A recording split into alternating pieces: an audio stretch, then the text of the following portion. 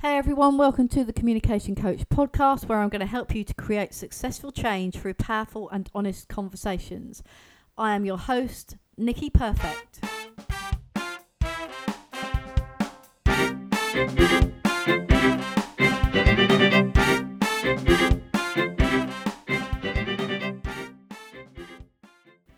Hey everybody, and welcome to episode 17 of the Communication Coach podcast. Today we're going to be talking about how to use the power of influence in everyday life. I hope you've been having a good week, whatever you've been doing. I'm away next week, so there won't be a podcast for next week, just for this week, and then I'll catch up with you a week after that. But we're going to talk today about influence and how you can use influence and the science and practice of influence in everyday communication. And that includes in your work life, in your personal life, if you're a salesperson, if you have a team and you're leading some sort of change. This can be used all of the time. Now, Robert Cialdini is an author and a psychologist who has written several books. And he has come up with something called the 6 key weapons of influence.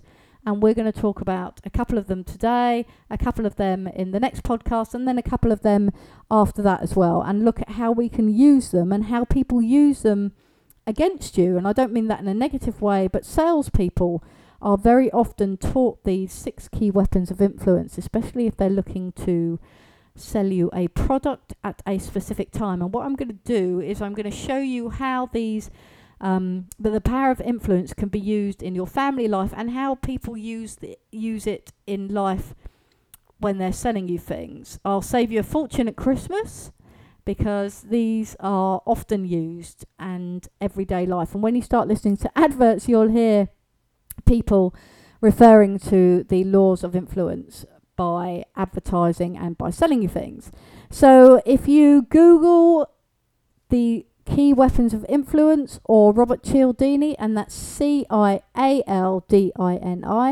you will see far more information about this. There's several books out of there. There's one called Yes, which I recommend to you.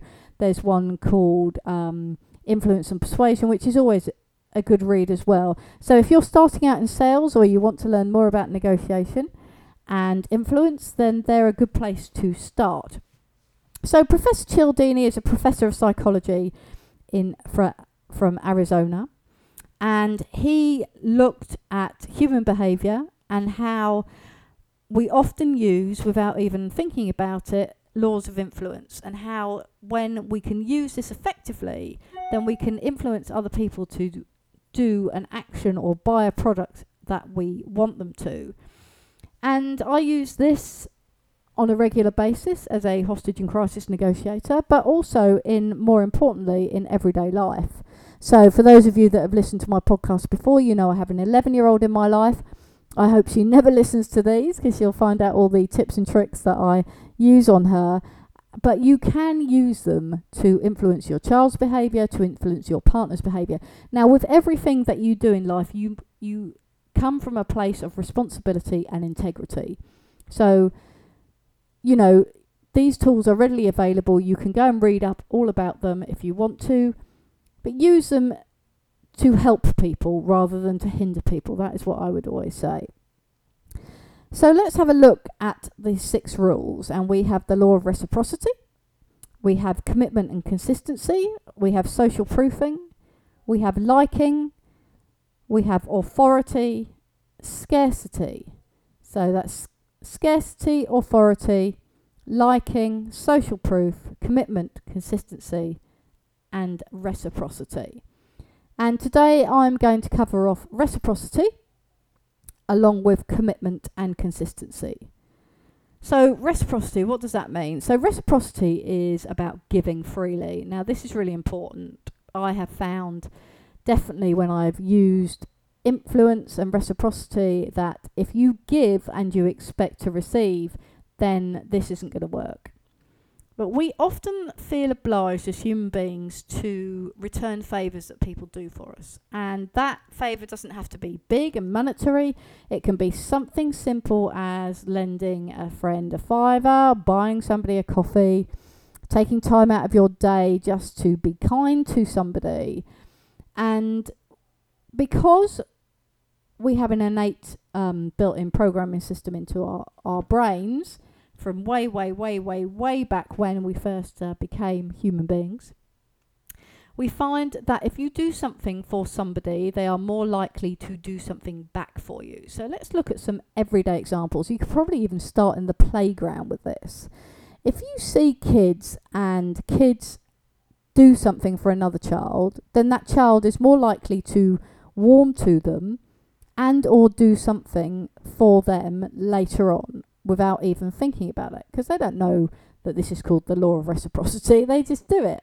If you think about your neighbour and you think about doing an act of kindness for your neighbour, perhaps cutting their grass when they're not thinking that you're going to do that, then they are more likely to help you out. If they see you struggling perhaps with your shopping from the car, or if you go and ask to borrow a piece of equipment from them, they are more likely to say yes because you have done something for them already.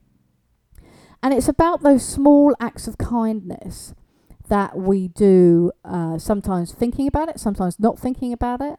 And often there are people that say, you know, if you do an act of kindness every day, that the world will be a better place. And there's a reason for that, because the law of influence said that other people will respond.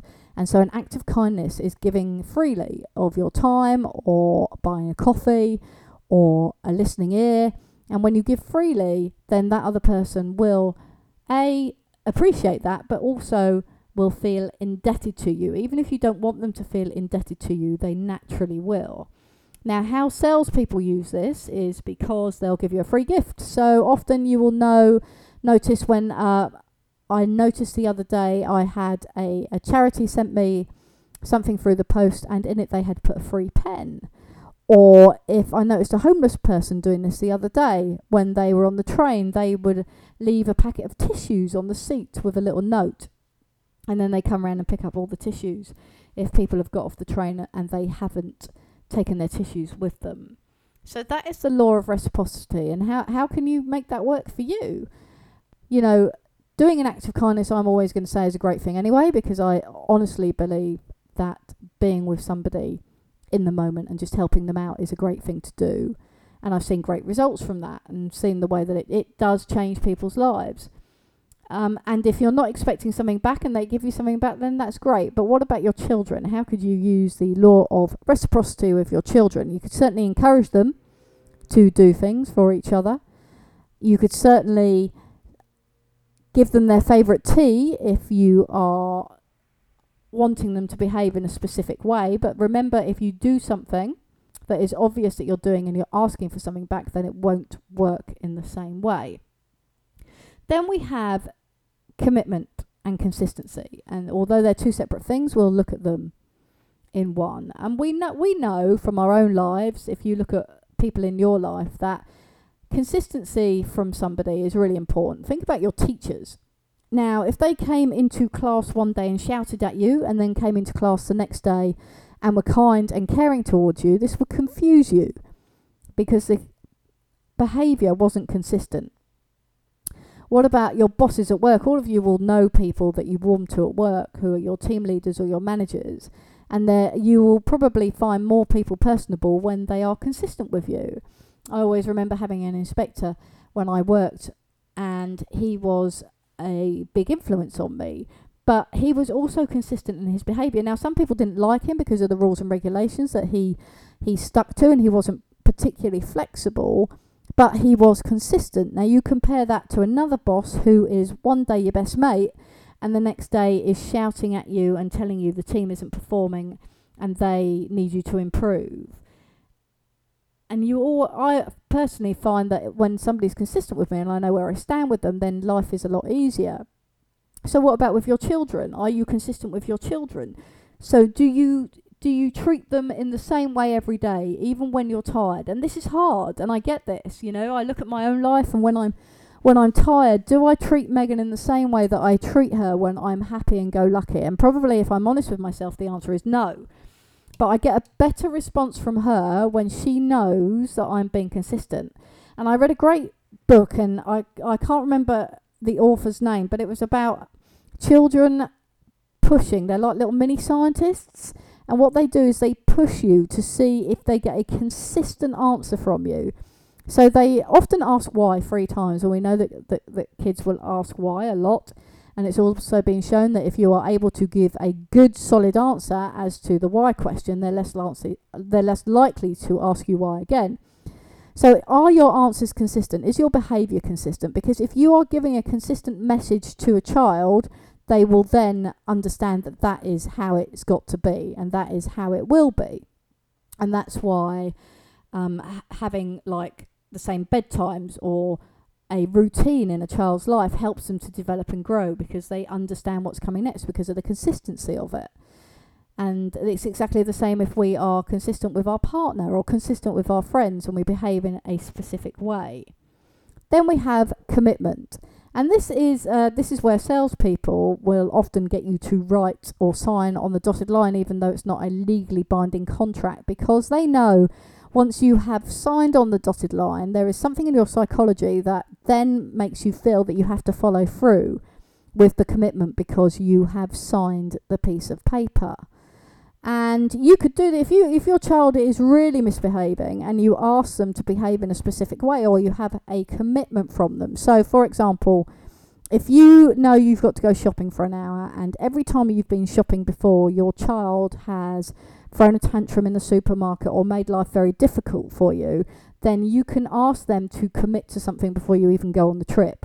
So you could say, right, we're going to go shopping. Now, I know that you don't find this very interesting, you find it quite boring, but if you do this, if you commit to behaving whilst we're in the supermarket for me, then, you know, we can go for a cup of coffee or a milkshake at the end. Now, I know that some people will say, well, that's bribery with a reward, but if you get the consistent behaviour, then you can come back to it.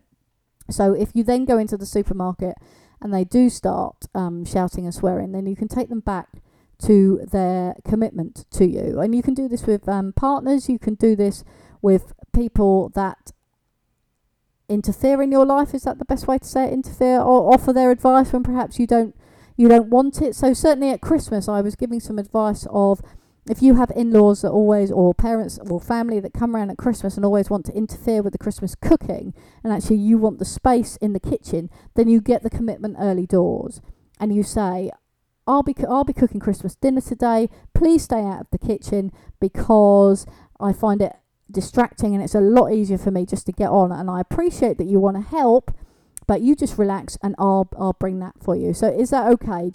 Will you not come into the kitchen over the next 2 hours?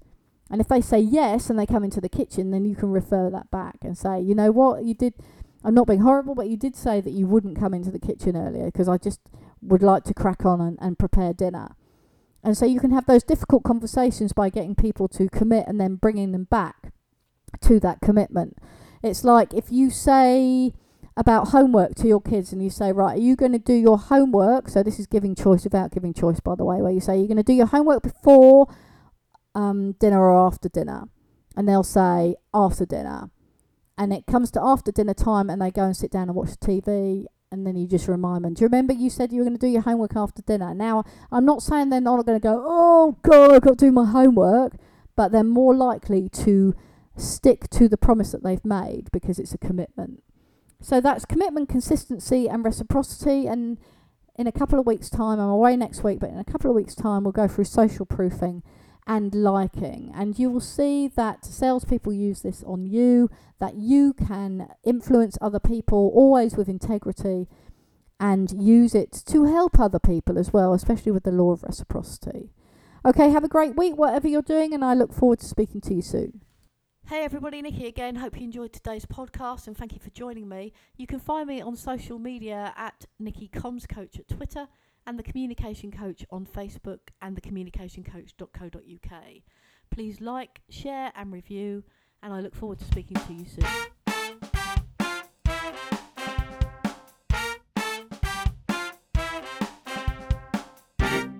soon.